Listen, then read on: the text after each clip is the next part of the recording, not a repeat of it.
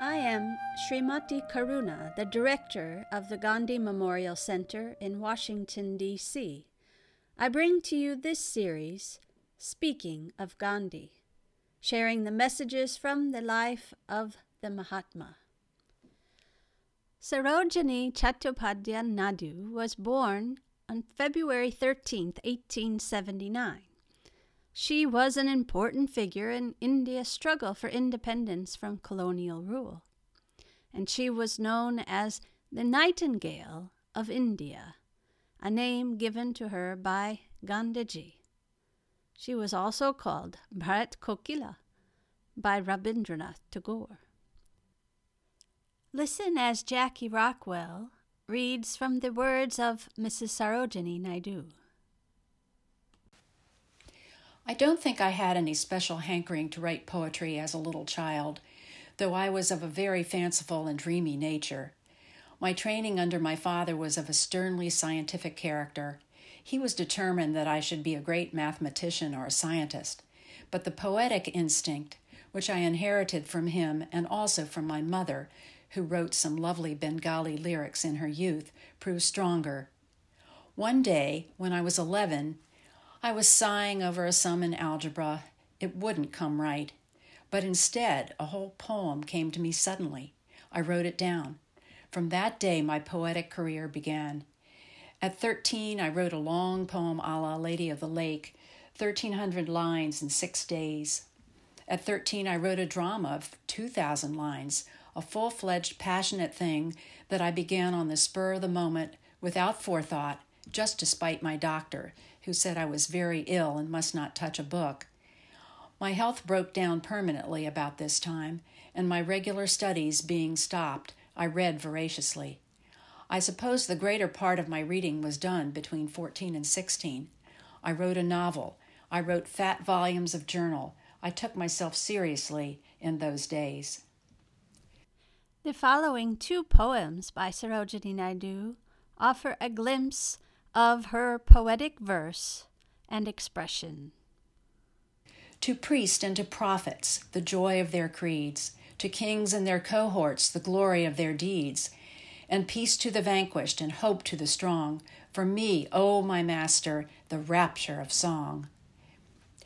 Into the strife of the throng and the tumult, the war of sweet love against folly and wrong. When brave hearts carry the sword of battle, 'tis mine to carry the banner of song. The solace of faith to the lips that falter, the succor of hope to the hands that fail, the tidings of joy when peace shall triumph, when truth shall conquer and love prevail. Sarojini Naidu was to refer to her first meeting with Gandhiji several times later in the course of her life. It was just after the First World War had broken out all over Europe in the July of 1914.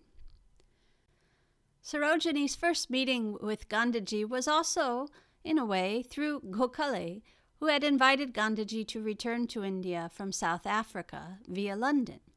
But when Gandhiji reached London, Gokhale was unexpectedly held up for some days in Paris, and Sarojini happened to be in London then by chance. She was there recovering from an illness. Later, she described her momentous first meeting with Gandhiji. Listen as Jackie Rockwell reads from Sarojini Naidu's own reflection upon her first meeting with Mahatma Gandhi. Curiously enough, my first meeting with Mahatma Gandhi took place in London on the eve of the Great European War of 1914, when he arrived fresh from his triumphs in South Africa, where he had initiated his principle of passive resistance and won a victory for his countrymen, who were at the time chiefly indentured laborers, over the redoubtable General Smuts. I had not been able to meet his ship on arrival, but the next afternoon I went wandering around in search of his lodging in an obscure part of Kensington and climbed up the steep stairs of an old, unfashionable house to find an open door framing a living picture of a little man with a shaven head seated on the floor on a blank prison below. Around him were ranged some battered tins of parched ground nut and tasteless biscuits of dried plantain flour. I burst instinctively into happy laughter at the amusing and unexpected vision of a famous leader whose name had already become a household word in our country.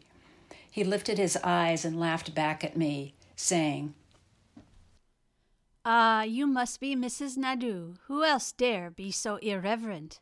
Come in and share my meal." "No thanks," I replied, sniffing. "What an abominable mess it is." In this way, and at that instant, commenced our friendship, which flowered into real comradeship and bore fruit in a long, loyal discipleship, which never wavered for a single hour through more than 30 years of common service in the cause of India's freedom from foreign rule.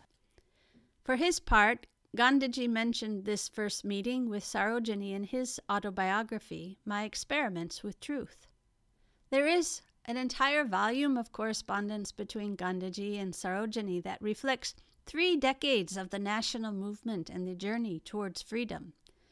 They began corresponding in 1915, and in their exchanges, he addressed her as dear sister, while she referred to him as dear friend, whom she looked up to in every possible way. Over the years, they referred to each other in similar light-hearted and affectionate ways.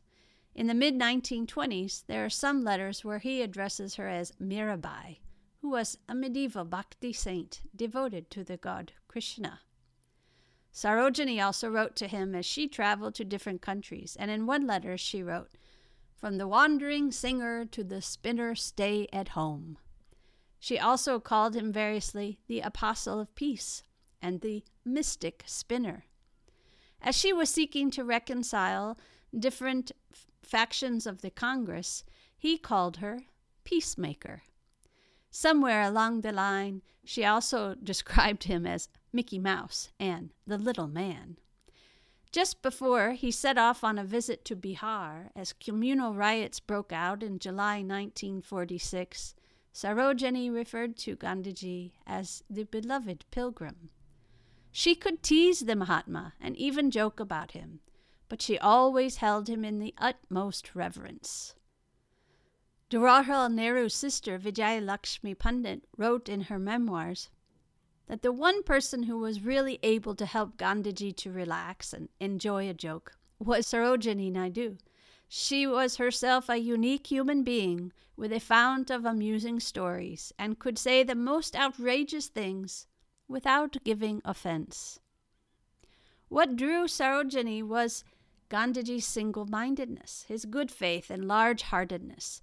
As she became more involved with the Congress, she was also one of Gandhiji's closest associates.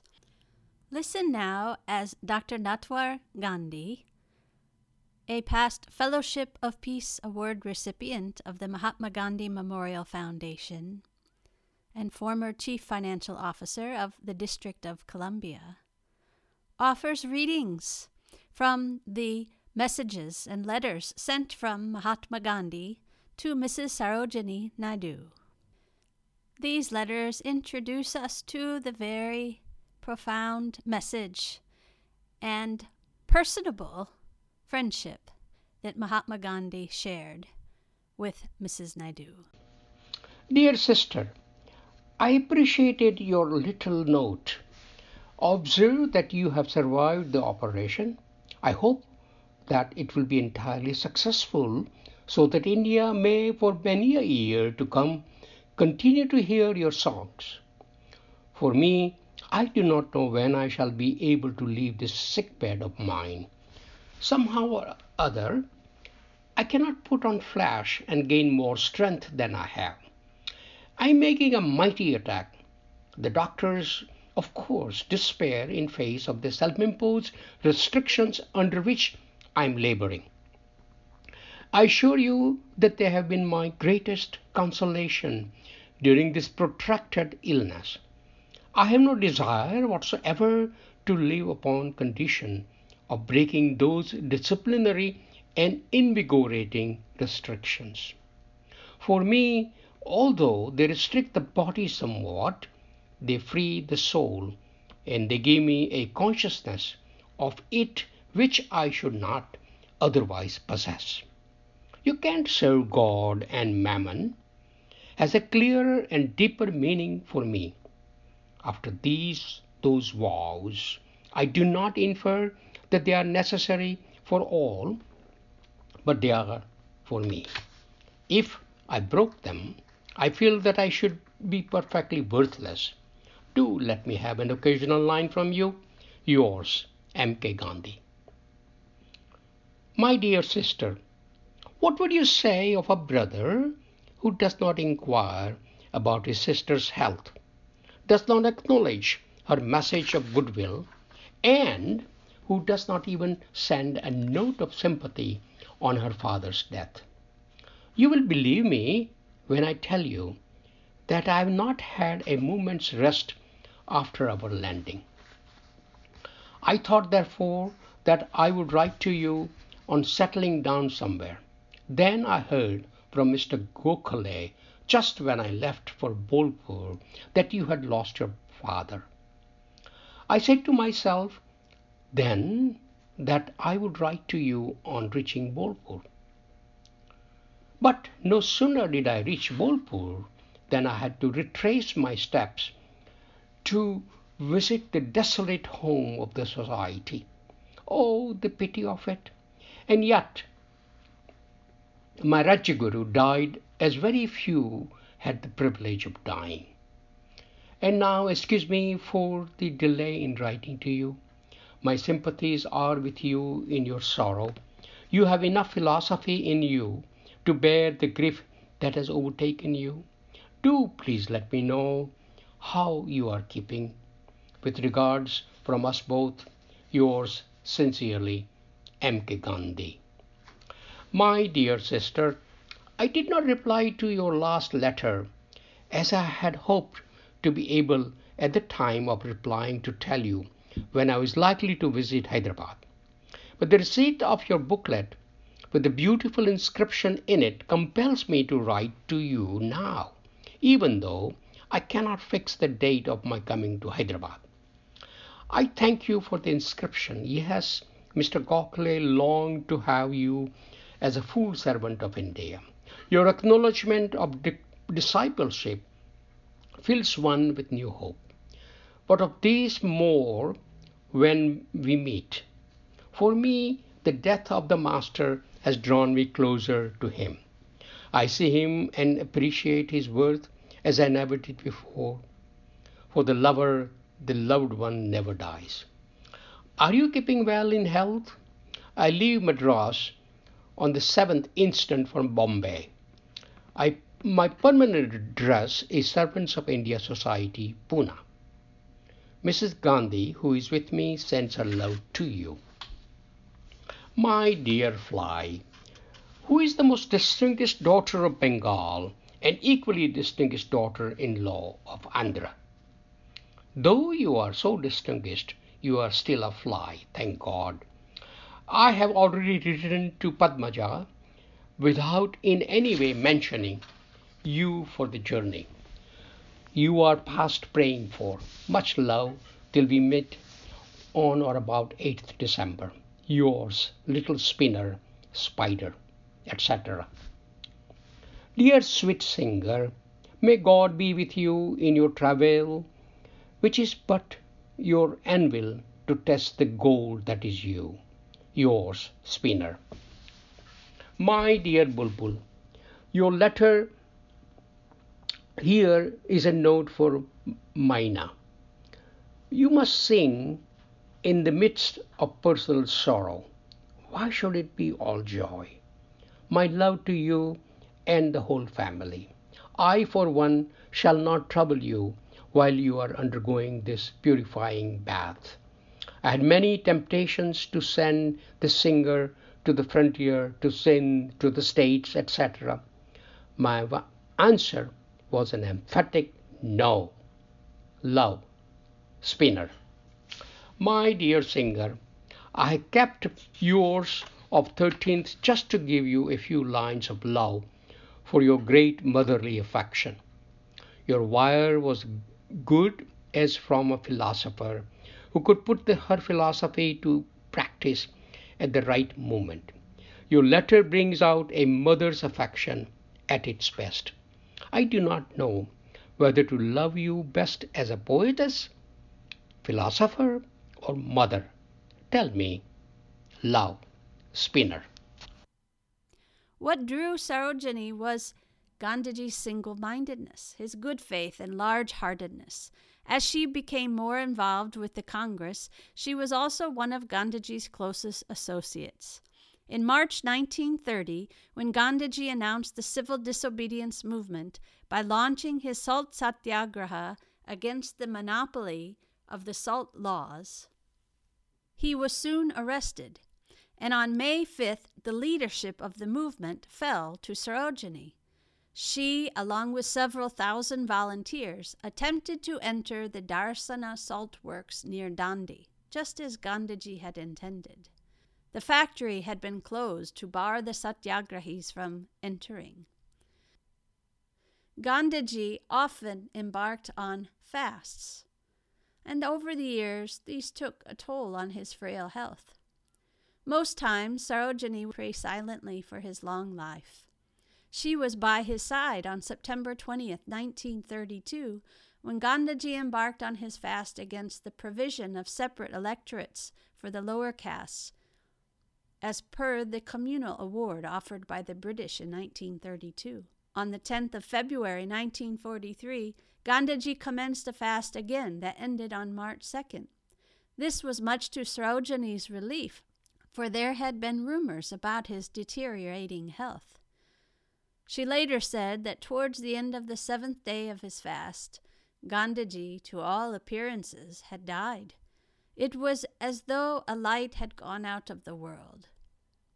It was a miracle how his will asserted itself.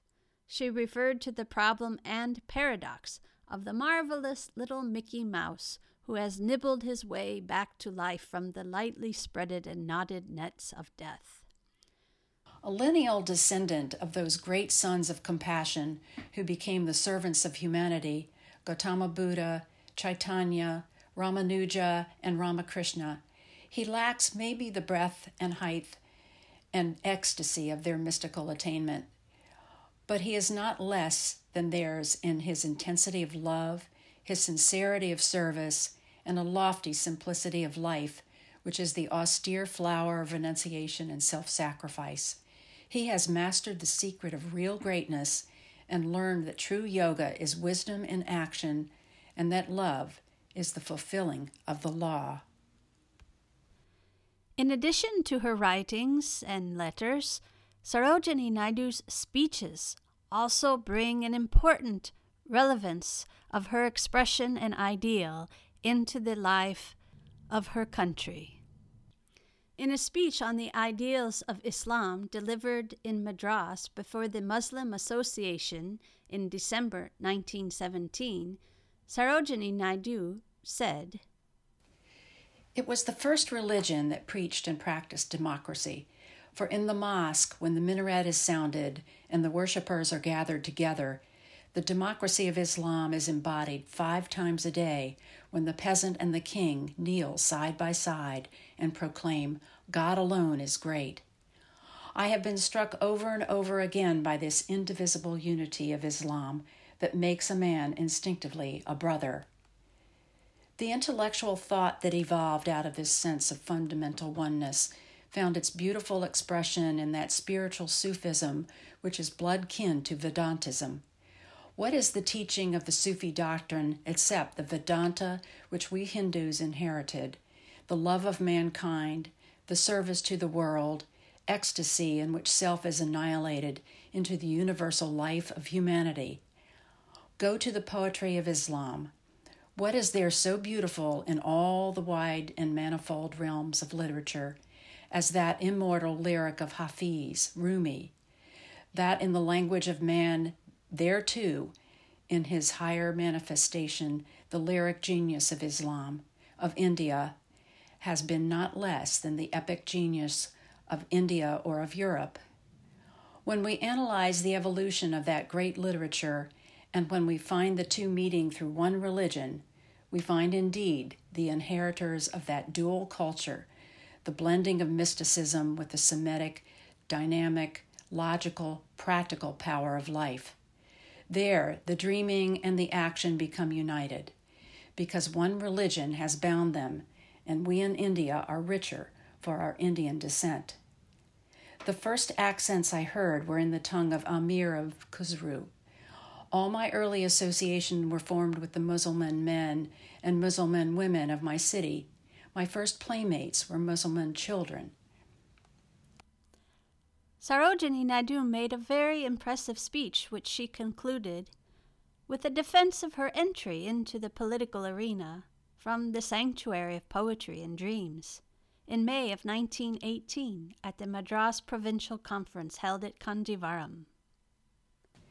Standing before you today, I feel a thrill of pride to say that, henceforth, I am not only with you, but of you. For in this great city I have seen once more the vision beautiful to which my life is dedicated. Often and often have they said unto me, "Why have you come out of the ivory tower of dreams to the marketplace? Why have you deserted the pipes and flute of the poet to be the most strident trumpet of those who stand and call the nation to battle?" Because the function of a poet is not merely to be isolated in ivory towers of dreams set in a garden of roses, but his place is with the people, in the dust of the highways, in the difficulties of battle, is the poet's destiny. The one reason why he is a poet is that in the hour of danger, in the hour of defeat and despair, the poet should say to the dreamer, "If you dream true, all difficulties, all illusions, all despair are but Maya. The one thing that matters is hope. Here I stand before you with your highest dreams, your invisible courage, your indomitable victories. Therefore, today, in the hour of struggle, when in your hands it lies to win victory for India, I have come out of my home. I, a dreamer of dreams, have come into the marketplace, and I say, go forth, comrades, to victory." Sarojini Naidu traveled the length and breadth of India, making speeches in every place on a variety of topics. She recognized in Gandhiji a leader who was able to sustain the leadership of India. She wrote to Gandhiji on July 15, 1920, "The specialists think that my heart disease is in an advanced and dangerous state, but I cannot rest till I stir the heart of the world to repentance over the tragedy of martyred India." Sarojini was present at the court when Mahatma Gandhi was tried and sentenced to 6 years of imprisonment. She described the scene of the great trial in the Bombay Chronicle when she wrote in March 1922, "A convict and a criminal in the eyes of the law. Nevertheless, the entire court rose in an act of spontaneous homage when Mahatma Gandhi entered, a frail, serene, indomitable figure in a coarse and scanty loincloth, accompanied by his devoted disciple and fellow prisoner, Shankarlal." And Gandhiji said, "So, you are seated near me to give me your support in case I broke down." He jested with that happy laugh of which seems to hold all the undimmed radiance of the world, childhood in its depths. And looking round at the host of familiar faces of men and women who had traveled far to offer him a token of their love, he added, "This is like a family gathering and not a law court."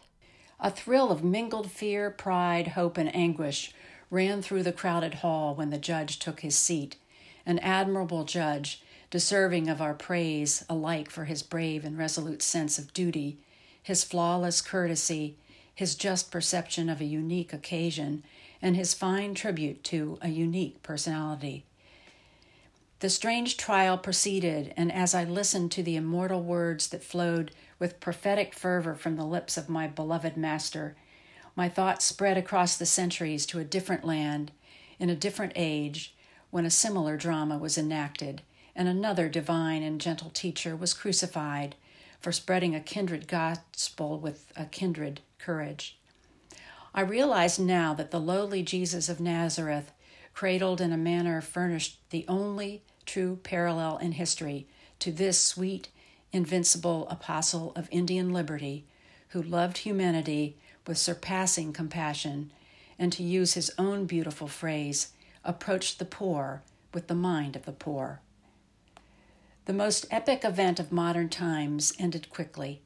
The pent-up emotion of the people burst in a storm of sorrows as a long, slow procession moved towards him in a mournful pilgrimage of farewell, clinging to the hands that had toiled so incessantly, bowing over the feet that had journeyed so continuously in the service of his country. In the midst of all this poignant scene of many-voiced and myriad-hearted grief, he stood, untroubled, in all his transcendent simplicity, the embodied symbol of the Indian nation, its living sacrifice and sacrament in one. They might take him to the utmost ends of the earth, but his destination remains unchanged in the hearts of his people, who are both the heirs and the stewards of his matchless dreams and his matchless deeds. Early in October 1922, Mrs. Naidu went to Ceylon for a holiday. Her visit was supposed to be private and for the benefit of her help, which eventually developed into a week of very full public engagement. She drove through the whole island and was received everywhere with tremendous enthusiasm. And she lectured before audiences in Colombo, Galle, and Jaffna on the message of Mahatma Gandhi and the achievements of non-cooperation.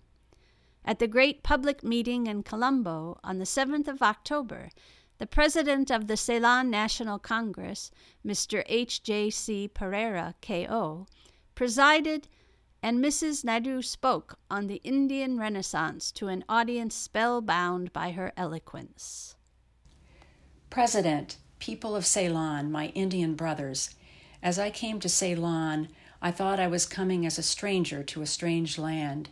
I have been ill, as you know, and when my doctor once said to me, "When you are able to go for a change, you must go to a place where no one knows you and where you know nobody," I at once said, "I think Ceylon will be the right place for me, because nobody knows me there." But my ignorance, which extends to many other subjects, extended apparently to the omniscience of the Ceylonese people, because when, quite humbly, I arrived in Colombo, it was to be greeted with the information that Colombo was waiting to welcome what was called the singing bird of India. But no one realized, perhaps, that the singing bird had a broken wing and a broken voice, and now and then the sorrow of a broken heart. That sorrow is not personal, not individual. It is the heritage of my people today. Only the other day before I came here, I wrote to my friend Mrs. Kasturba Gandhi, who is going to see my master in his prison, to tell my Bapu, that is, my father, that anywhere, living or dead, I shall bear his message in my heart. And when the people of Ceylon wished me to speak to them, I felt that I must deliver to the people of Ceylon the great message of deliverance that Mahatma Gandhi is preaching in India today. That frail ascetic, as Srinivasa Shastri called him, that little, almost naked man, that little frail figure that could be crushed between the thumb and the finger of a burly Englishman, he languishes indeed in prison today. But all the walls of a prison and all the walls of a tomb cannot silence that imperishable voice of liberty. And so today, if I have chosen for my subject the Indian Renaissance, I must needs speak of him who has been the first apostle and prophet and the martyr of that Indian Renaissance. As your president rightly said, you, in this land of beauty, are undergoing your trial by fire. You too are in the crucible. You too are being tested, so that your dross shall be purged from your pure gold. And therefore it is meant that you people of Ceylon should hear from me, the least, the lowliest, but most loyal follower of Gandhi, the message that Gandhi was born to deliver to the world and make it full of peace. Sarojini suffered frequent terms of imprisonment in her long involvement in the nationalist cause in India, one where she always marched in Gandhiji's footsteps. The lengthiest incarceration she served was soon after the Quit India resolution had been passed on August 8, 1942. She was imprisoned in the Aga Khan Palace in Pune, along with Mahatma Gandhi and his wife Kasturba. It was here that Kasturba died of a long fever. Sarojini, who was suffering from malarial fever too, was released in March 1943. 5 years later, in 1948, only a few months after India had gained independence, Gandhiji was assassinated. In her broadcast on the 1st of February 1948, Sarojini Naidu was to say, "My father, do not rest." She knew his message to India and all Indians would live on forever.